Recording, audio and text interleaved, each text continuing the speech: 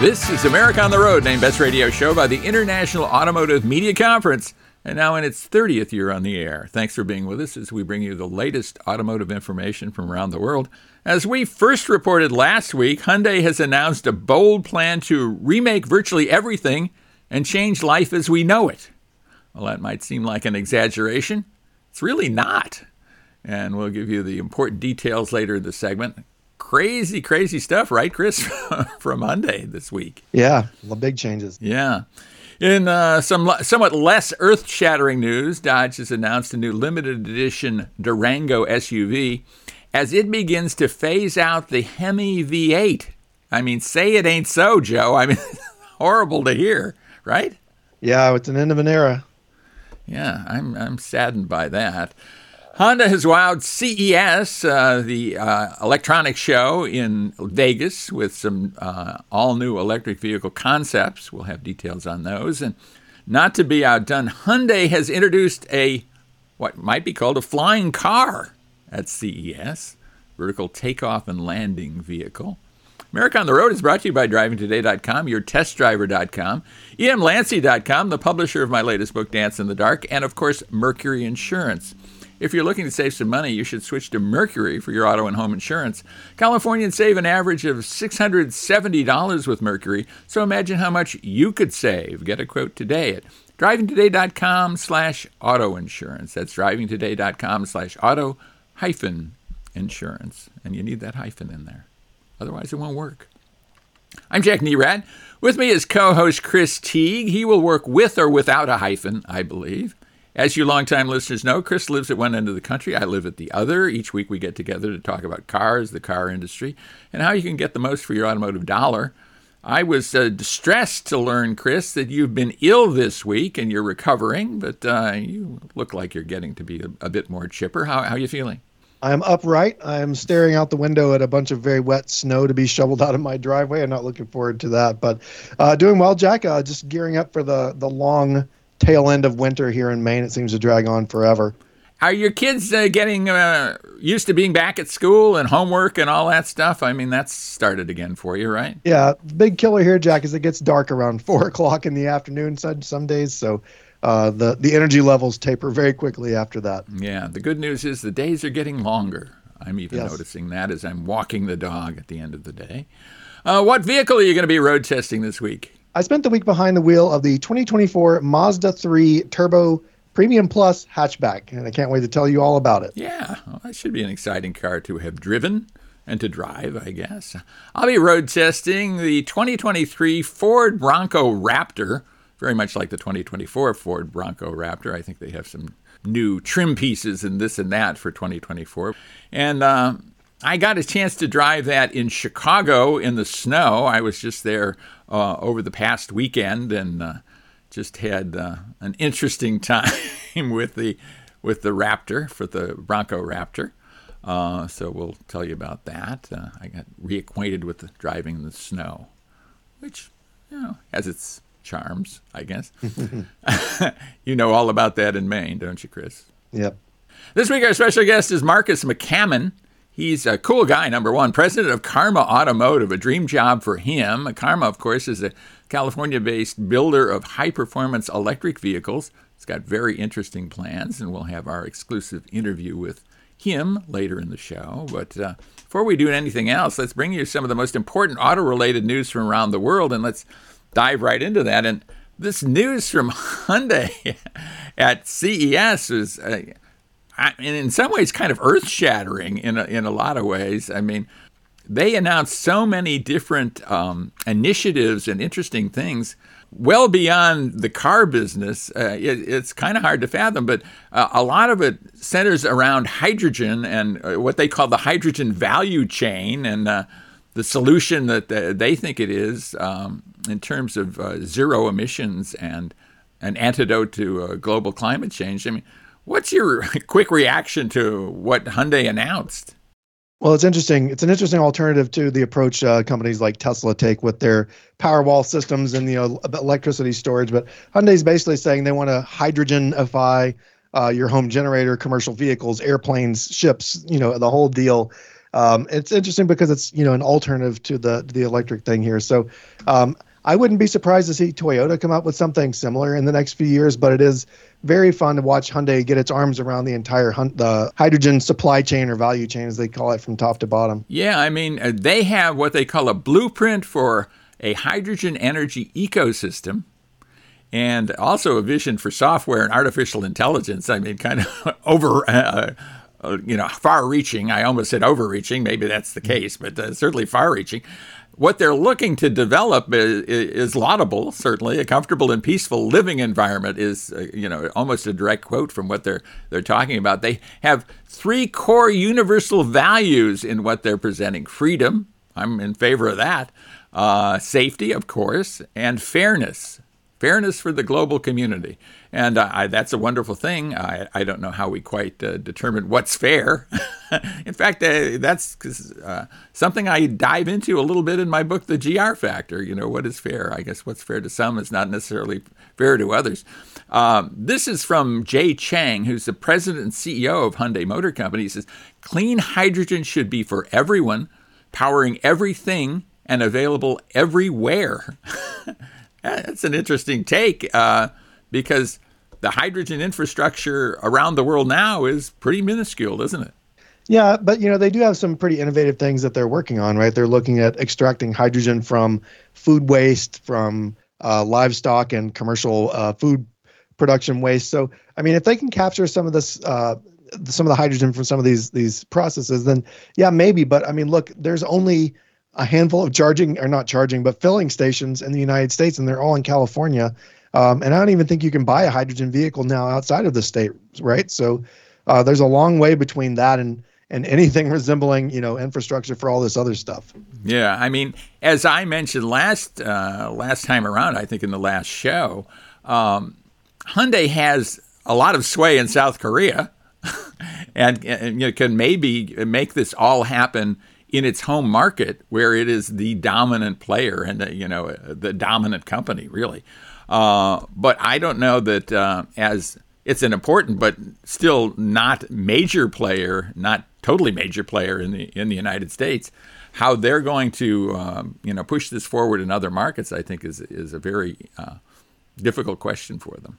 Yeah, a lot of legwork there. Yeah. They also have a thing called software-defined everything, which is a really interesting strategy. Maybe we can dive into that in another show because, the initiatives they announced were truly breathtaking at CES.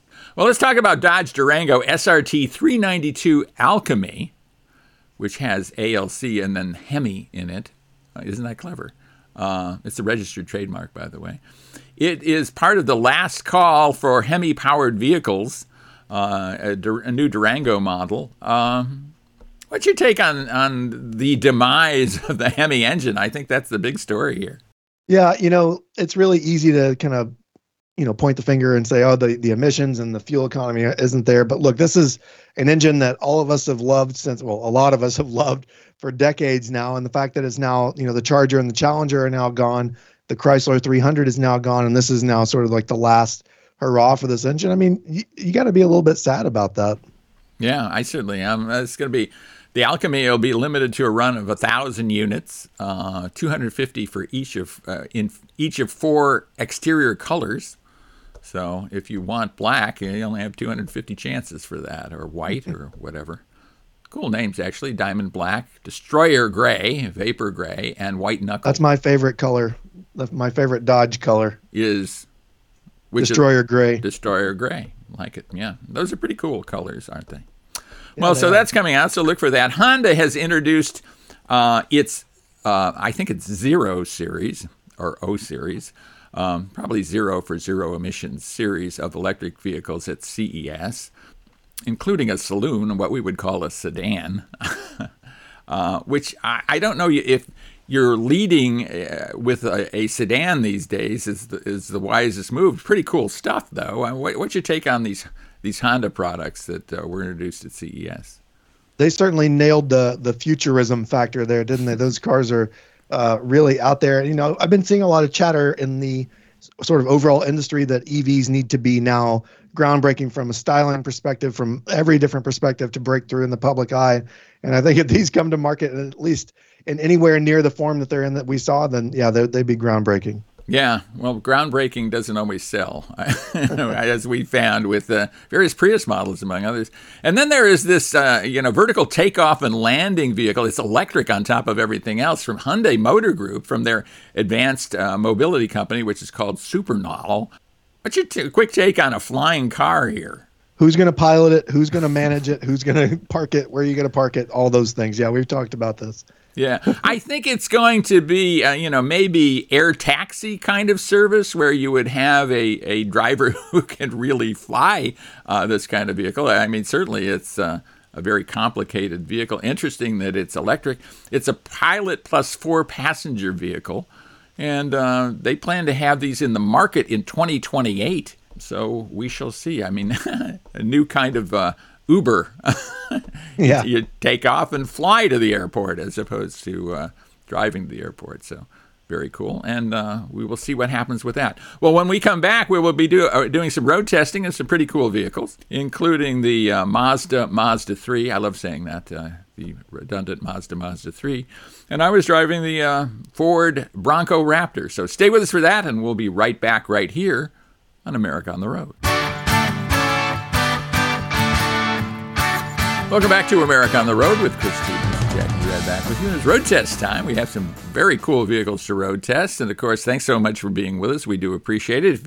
If you like America on the Road, please pass it along to somebody else who might like the show. We would really appreciate that. Let them know when you listen to it on the radio and on what station, of course. And if you want to share a podcast with them, that's available too. So look to do that. And Chris, I'm looking to hear what you have to say about this Mazda 3 with the turbo in it.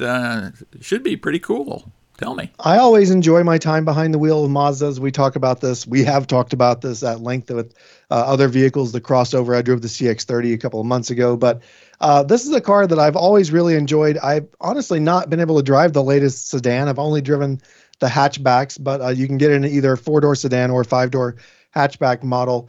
Pricing, Jack, starts around $25,000. My Turbo Premium Plus hatchback, it's a big mouthful of words here, was almost $40,000 after all the options, but I'll get into it because I feel like it justifies that price. Before I go any further, have you driven the new Mazda 3 or any of the latest sedans or hatchbacks? Yeah, and of course there are vehicles that I've loved for years and years and years, and that succession of Mazdas that dates all the way back, I think, to the Mazda 323 back in the day. They've always been kind of the driver's cars of those kind of vehicles, and I think they probably still are today. I agree. So you can get it with 2 different engines. The base engine is a non-turbo. It's a 2.5-liter 4-cylinder. It has 191 horsepower. My turbocharged test car came with a turbocharged 2.5-liter 4-cylinder. This one makes 227 horsepower if you run it on the cheap gas, although where you are, no gas is cheap, right. Or 250 horsepower if you run it on premium 97 octane and up to 320 pound-feet of torque. Those are pretty good numbers, Jack. That is right around what the Golf GTI produces. And this car my test car had all-wheel drive, so you can get it with front or all-wheel drive. And a 6-speed automatic transmission comes only with the all-wheel drive. So this car feels lively. It feels quick. You do feel the weight of the all-wheel drive system, Jack. I will say it doesn't feel as athletic as the Golf GTI. But again, we're talking about a Mazda here. We're not talking about like the gold standard for hatchbacks and handling. But right around 6 seconds to 60 with the turbocharged engine and all-wheel drive. Again, you're not going to break any records with that, but it feels strong. It feels quick. And there's not really any times where I was like, man, I wish I had more power for passing or pulling out into traffic, anything like that. Inside, Mazda does a really good job with their interior design. I think I'll talk about the non-touch infotainment system in just a minute, but really gorgeous cabin inside this car. My test car had leather upholstery. It was a deep sort of red, almost a burnt, like a rust color, like a rusty brown. Very nice color for the inside of this car. And it's completely unexpected for this segment, right? Generally, you get black or white or gray or black or gray or, some combination of those monochromatic sort of interiors. But this, different colors made this look like a really interesting space. You get an 8.8-inch non-touch infotainment screen as standard. The turbo models come with a larger 10.3-inch unit, Jack. I'm going to get your opinion on this. What do you think about the rotary dial controller in these cars? It still kind of bugs me. I mean, I get used to it in Mazdas, and after I'm in a Mazda for 2 or 3 days, I've come to terms with it.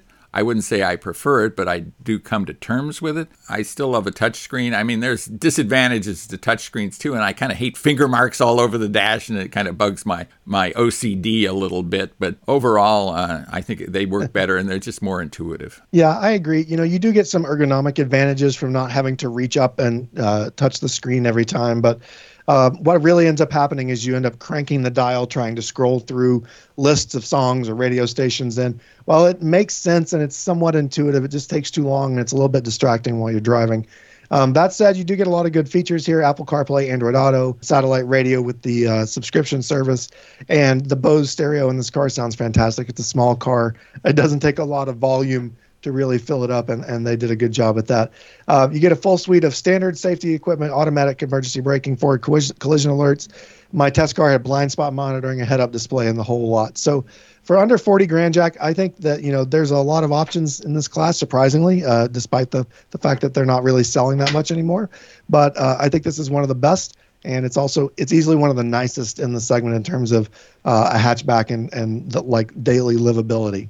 Yeah, I mean, nearly premium, I would say. Kind of a luxury car, kind of splitting the difference there and maybe leaning more toward the premium side. You just don't feel like you're in a mass market car when you're in a Mazda, and I think that's a nice thing about them. Well, I was in a vehicle that definitely is not a mass market car, and it's the Raptor version of the Ford Bronco. And of course, the Ford Bronco has been a major hit for Ford Motor Company. The Southern California is littered with Broncos, even though I think most of them don't come near the dirt or do any kind of off-roading. I think it has just kind of resonated, and the Raptor version has the twin-turbo V6 that takes it to another level of performance.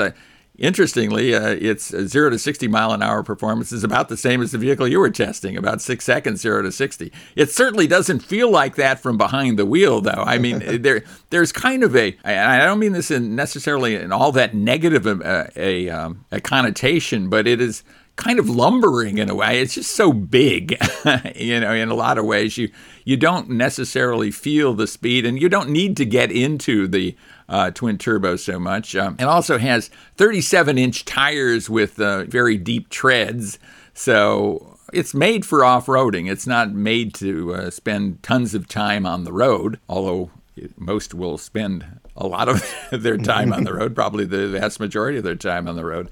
I guess the big differentiator between this and other Broncos is the 418 horsepower twin-turbo 3-liter V6. It makes a ton of torque, 440 pound-feet of torque. It's teamed with a 10-speed automatic transmission. The Raptor is only available in the 4-door body style, which I think is the body style to choose, although the 2-door is much more in keeping with the original Bronco. The 4-door just makes a lot more sense. You have what Ford refers to as GOAT modes, or goes over any type of terrain, or goes over any terrain, and so you can choose those at will, depending on what you're facing.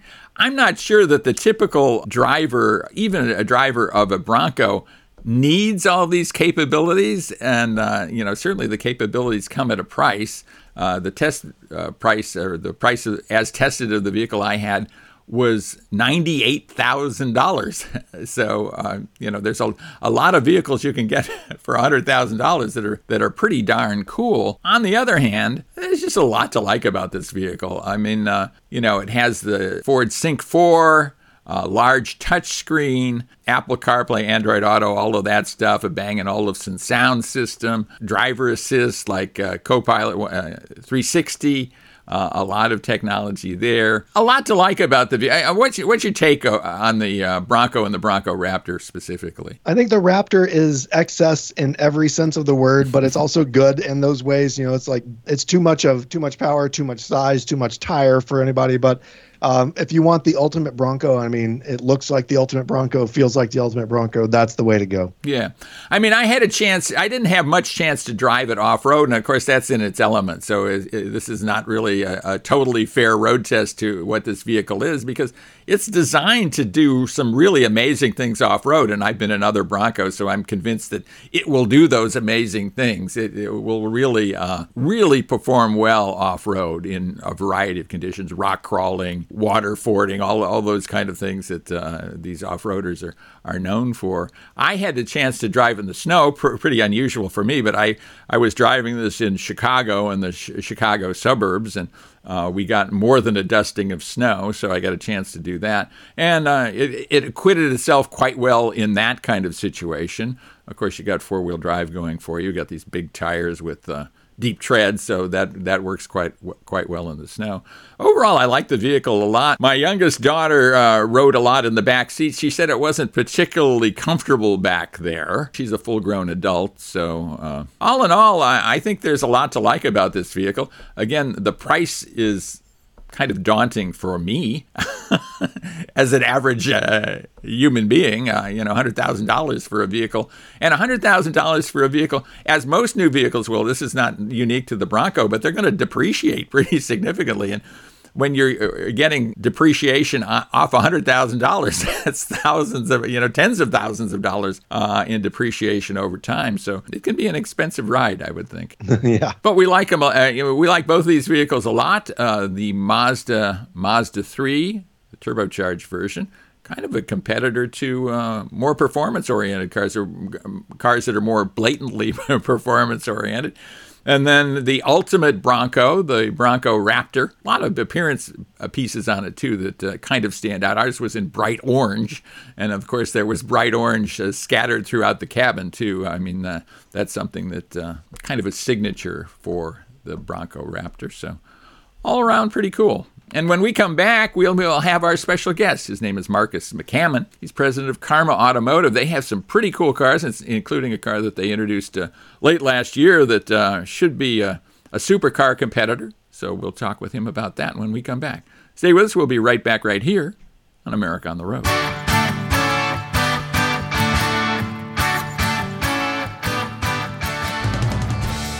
Inner peace, self-respect, emotional fulfillment. Are you finding these worthwhile goals difficult to achieve? Are you looking for success and satisfaction in your job but not finding it? Are you thinking about starting a business but don't know what will set it apart from all the others? You can continue to struggle on your own, or you can unleash the undeniable power of the GR Factor. I'm Jack Arnered, host of America on the Road. For years, I've found success in business and in my personal life by using the concepts I outlined clearly in my book, The GR Factor. Your best self is inside you right now, just waiting to be unleashed.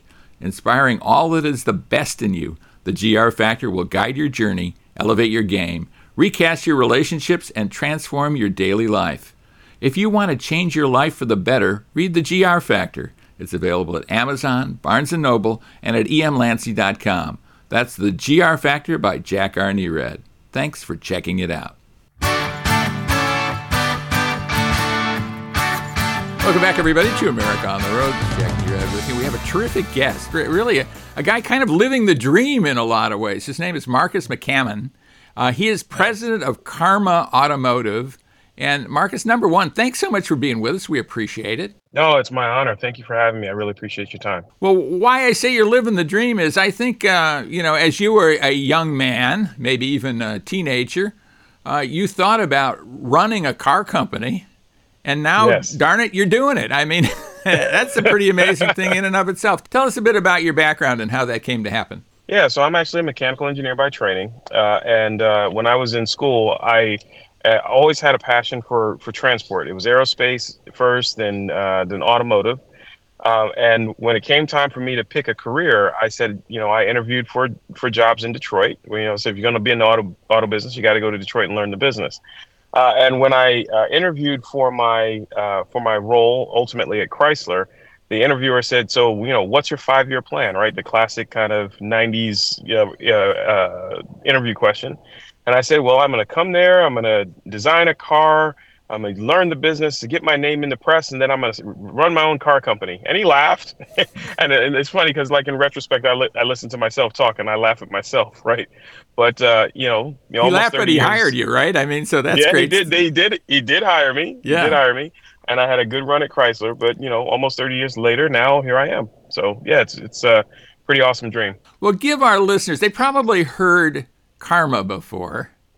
Yes. And Karma Automotive. We probably talked about it on the show. I mean, the show's been on 30 years, so we certainly talked about Karma. And I was there when Heinrich Fisker introduced Karma and to the open press conference, among other things, way back in the day. But give our listeners a little bit of a short course on Karma, where it was and how it came to be and where it is now. No, absolutely. So Karma was founded in 2014 after the acquisition of the assets of what was then Fisker Automotive.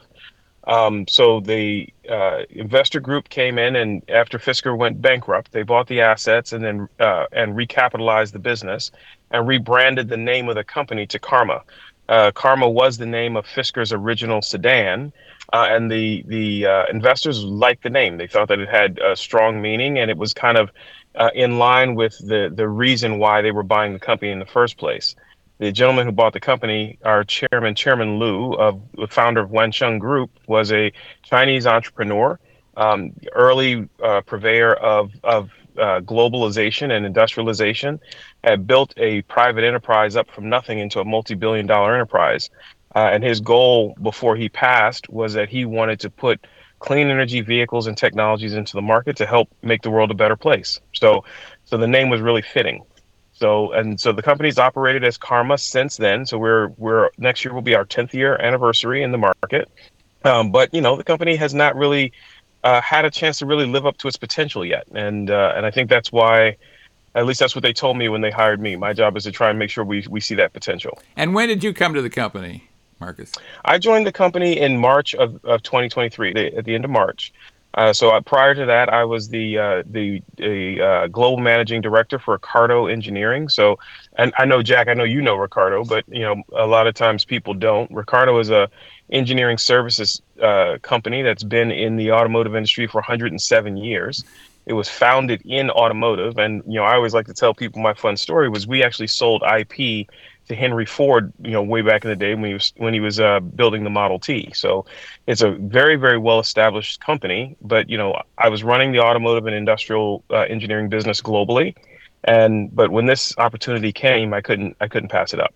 So you're with Chinese investment, I guess, but you're kind of essentially an American company, right? You're based in Irvine, Yes. California. You do manufacturing fairly nearby in Moreno Valley, That's right. I think, California. That's exactly right. So talk a little bit about that, about how this is an American company doing essentially supercars and pretty amazing vehicles. That's right. Yeah. So yes, we have a Chinese investor. I always tell people there's investors in all manner of vehicle companies from all over the world. So that doesn't really matter. I think what really matters is I've got an automotive engineering team in Irvine, California. All of our vehicles are designed and engineered in Irvine. We have a global supply chain, just like any other automaker. Most of our suppliers are from here in the U.S., many of them from Detroit. We manufacture our vehicles about an hour away from our facility, an hour east of us in Moreno Valley, and where we have a 500,000 square foot assembly plant, modern facility, really designed for low volume. So our whole business model is we want to be America's exotic, right? So, Aston Martin, McLaren, Ferrari, Bentley, every time that you think about the ultimate of driving or the highest profile of driving that you can imagine, you think about a European car. But, when you think about innovation and wealth creation and, business and entrepreneurship, you think about the U.S.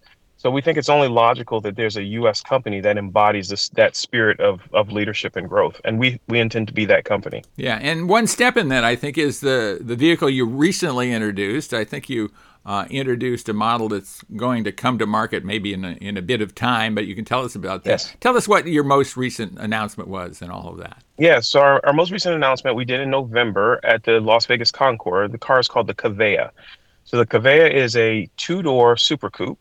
The version that we debuted is an all-wheel drive, 1,100 horsepower two-seater coupe. Very, very low slung, very long dashed axle. So it's got very classic supercar proportions. And we really see that as our North Star. So that car is intended to show the image of where Karma's going and really define our new design language. So the idea is that we will embrace kind of tech. And, the tech industry in Southern California, the whole is known around the world. So the embodiment of that, but with beautiful, really artistic, timeless automotive design. That's really what we're looking to do.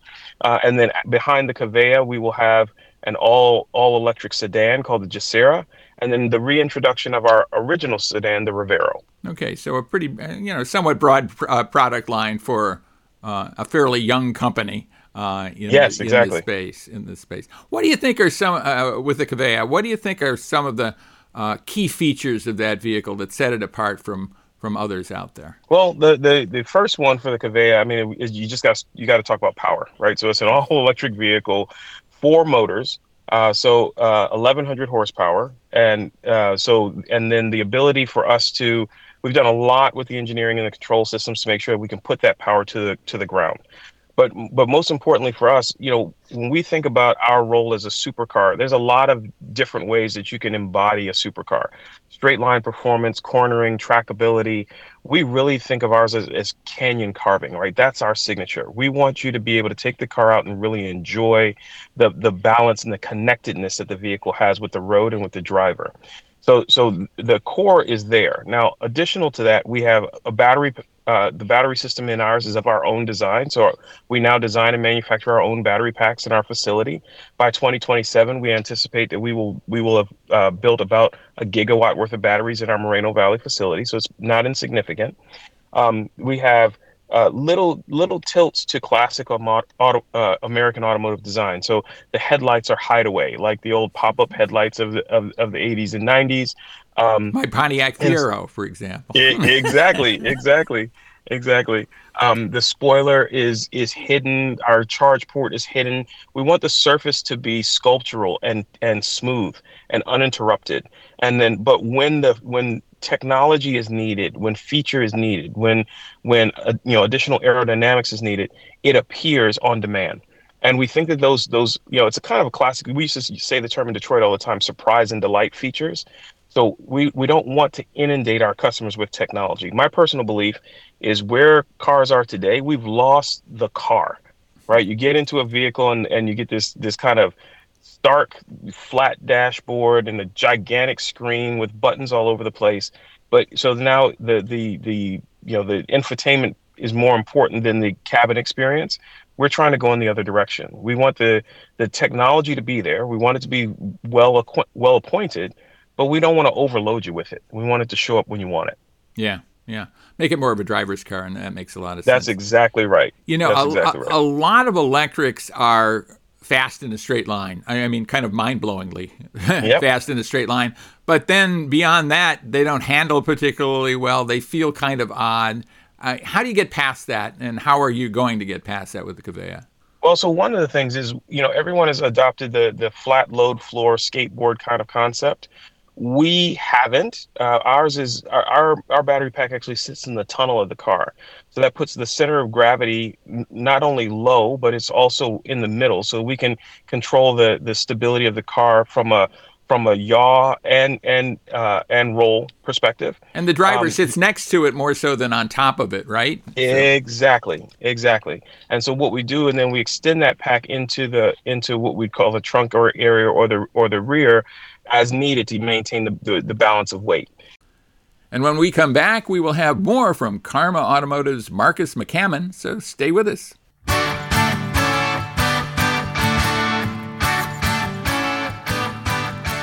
Welcome back to America on the Road with co-host Chris Teague. This is Jack Nered with you, and let's continue our interview with Marques McCammon of Karma Automotive. There's some details in our aluminum space frame design that I can't give away just yet, but here's the secret sauce that I will give. It was important for me that we created a driver's car. So I went back and I said, what in America was the best driver supercar that we've created over the past 20 years, and to me, it was the Ford GT. So I hired the systems engineer and a vehicle dynamics engineer and the engineering manager from the Ford GT. And so those guys are actually running the team. So in addition to some of the things that we're doing architecturally, which they told me I'm not allowed to tell yet, and the position of the battery, the fact the vehicle's low slung, has a very, very wide stance, and we have a lightweight aluminum space frame architecture. those are the things that are going to help us to contribute to the driving performance. I could talk to you about our suspensions setup and how the A-arms are positioned, how we're approaching the half shaft design relative to the motor position. But again, they don't want me to give that away just yet because they feel like they've got some secret sauce. What about this car excites you the most? What do you think is super cool about this versus so many of the competitors out there? Because a lot of people are trying to do what you're doing. Yeah, well, to me, the thing that makes it exciting is the notion of balance. So I think that what we've done with the EV is we've gotten enamored with the novelty of having immediate torque, but we haven't tried to create a balanced car. So the thing that I told the team when I brought them in is, I don't, just straight line acceleration. So I could come and say, oh, I can do 0 to 60 in a second. That's actually useless. Yeah. I mean, unless I'm driving an F1 car, the G forces on a normal driver or even someone who's moderately skilled, there's nothing left for me. It'll be disorienting. I won't have a sense of control. It's just something to brag about. So finding the right balance of a driving experience in an EV, I think that hasn't been done yet, in my personal opinion. And so I think that's an opportunity for us to unlock what I say is the real love affair with the car. I mean, I grew up, Lamborghini Countach, Di Tommaso. Yeah, I loved the exotic Italian cars, and the character. Each one of them had a different driving character. They had a different kind of. You had to understand the stability of the car differently. With what we do with EVs right now, outside of the talking about the range and how fast I can go from 0 to 60, you don't hear anybody talk about the driving dynamics. They all seem the same. As a guy who's driven so many of them, yeah, I can say absolutely you're right. It's the same. Exactly. So I think the opportunity to reintroduce vehicle character, the connection between the driver and the car, and go back to a driver-centric vehicle experience, I think that's what Karma is going to be able to do uniquely to the rest of the players in the market. Right. So where can our listeners find out more about Karma and maybe find a Karma dealer for that matter? Absolutely. So we have 23 Karma dealers in North America, 21 in the U.S., so we invite people to come to karmaautomotive.com. Lots of information. We're on all the major social media, so Instagram, YouTube, Facebook, TikTok, X, all that. But any of those places will provide you with lots of information about our company. And we also invite people to reach out. One of the things that we think that we have to do if we're going to create a vehicle that plays in this segment of the market, we have to be intimate. We have to have direct contact, and the experience has to be exceptional in every manner. So we want people to talk to us, come visit, come see, come look and touch the product. Yeah. Well, it sounds like you put together a great team and you have a great vision for this company. And it's nice to see dreams come true. I wish you nothing but success with this. Thank you so much, Jack. I really appreciate it. I'm like I said, I'm loving it now. I'm actually out here doing test drives right now. So it doesn't get any better than this. Yeah. Literally, we caught you in the middle of a drive. So that's pretty cool. Marques McCammon of Karma Automotive, thanks so much for being with us. We so appreciate it. Look forward to talking to you again soon. Likewise. Thank you, Jack. It's good to talk to you. And that was our interview with Marques McCammon of Karma Automotive, and I think we have time for at least one listener question. So let's go to that. We have a listener question here from Rena in Daphne, Alabama. I think that's on Mobile Bay, if I remember correctly. A pretty cool town, as I remember. In any case, this is what she has to say. I'm moving from Alabama to Milwaukee, and I'm wondering if I need to buy a four-wheel drive vehicle to deal with the snow. What do you think? Well, Chris, you kind of made it, in some ways, a similar move back in the day. I mean, what are your thoughts? I did. I moved from North Carolina, from Charlotte to Maine. I had a rear-wheel drive Infiniti car at the time, and I can tell you that the drive wheels, yeah, they're important, they're helpful, but the two things that you really need to keep in mind are to have good tires, so good winter-ready tires. That does not mean all-season tires. That means a cold weather-approved tire for snow or a three-peak tire. And then also driving skills, or your patience level, I think is probably a better way to put that. So those two things together will get you a lot further and safer than any amount of four-wheel drive. Because keep in mind, four-wheel drive won't stop your car. Four-wheel drive doesn't, it does a lot of things, but it won't save you if you're not doing the right thing. So, Jack, I think those are the two things I would say is, focus on your tires and then also getting some practice behind the wheels so that when the time comes and you're forced to drive somewhere, you're not in a hurry you don't feel pressured, and you got some experience under your belt. Right. One of the things I remember, and I think it's from many decades back, is the saying, and I think it's really true, that four-wheel drive will just get you stuck deeper in the snow. And that can happen. I mean, four-wheel drive is great in the snow. It can be helpful, but it's not a panacea. It's not going to save you in every situation. And as you point out, it's not going to stop the vehicle. And stopping the vehicle in snow and ice is probably the most critical thing you have to do. And you experience that every day. I experienced it every day for years and years and years growing up in Chicago and as a young adult in Chicago back in the day. In mostly rear-wheel drive vehicles, again, as you say, having some driving skill and patience in that kind of inclement weather is trumps where the drive wheels are. I think front-wheel drive is probably going to be just okay for somebody who is moving to Milwaukee and experiencing the snow that they will experience there. So I don't know that. And they, if you're living in the urban areas, the plow trucks do a very good job. Salt and sand, that presents a whole other issue for your cars down the road. But the roads are pretty well taken care of in most big cities like that.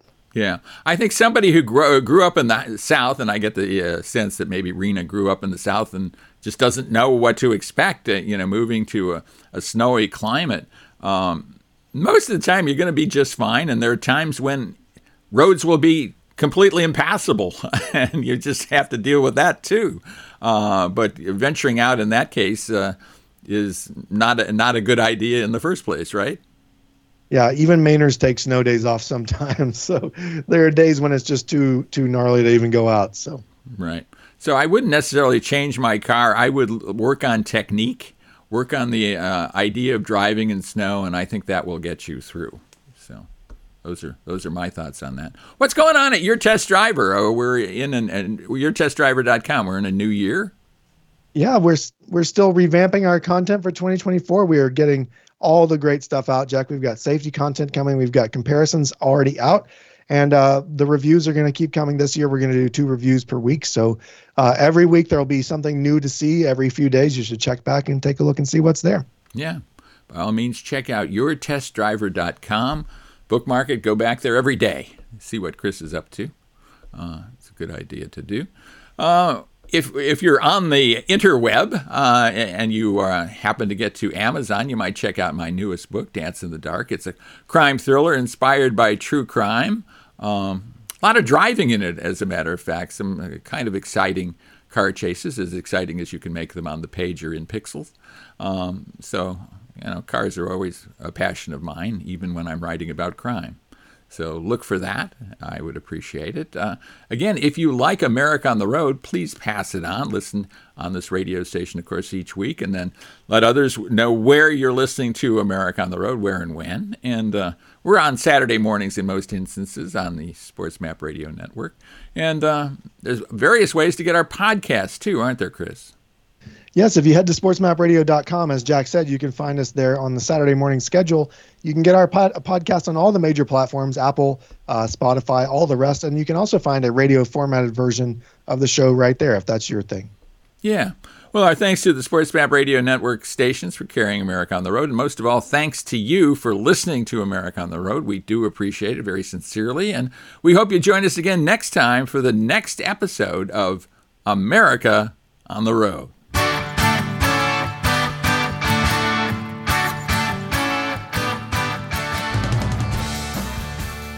I got this letter from a reader the other day, and I thought I'd share it with you.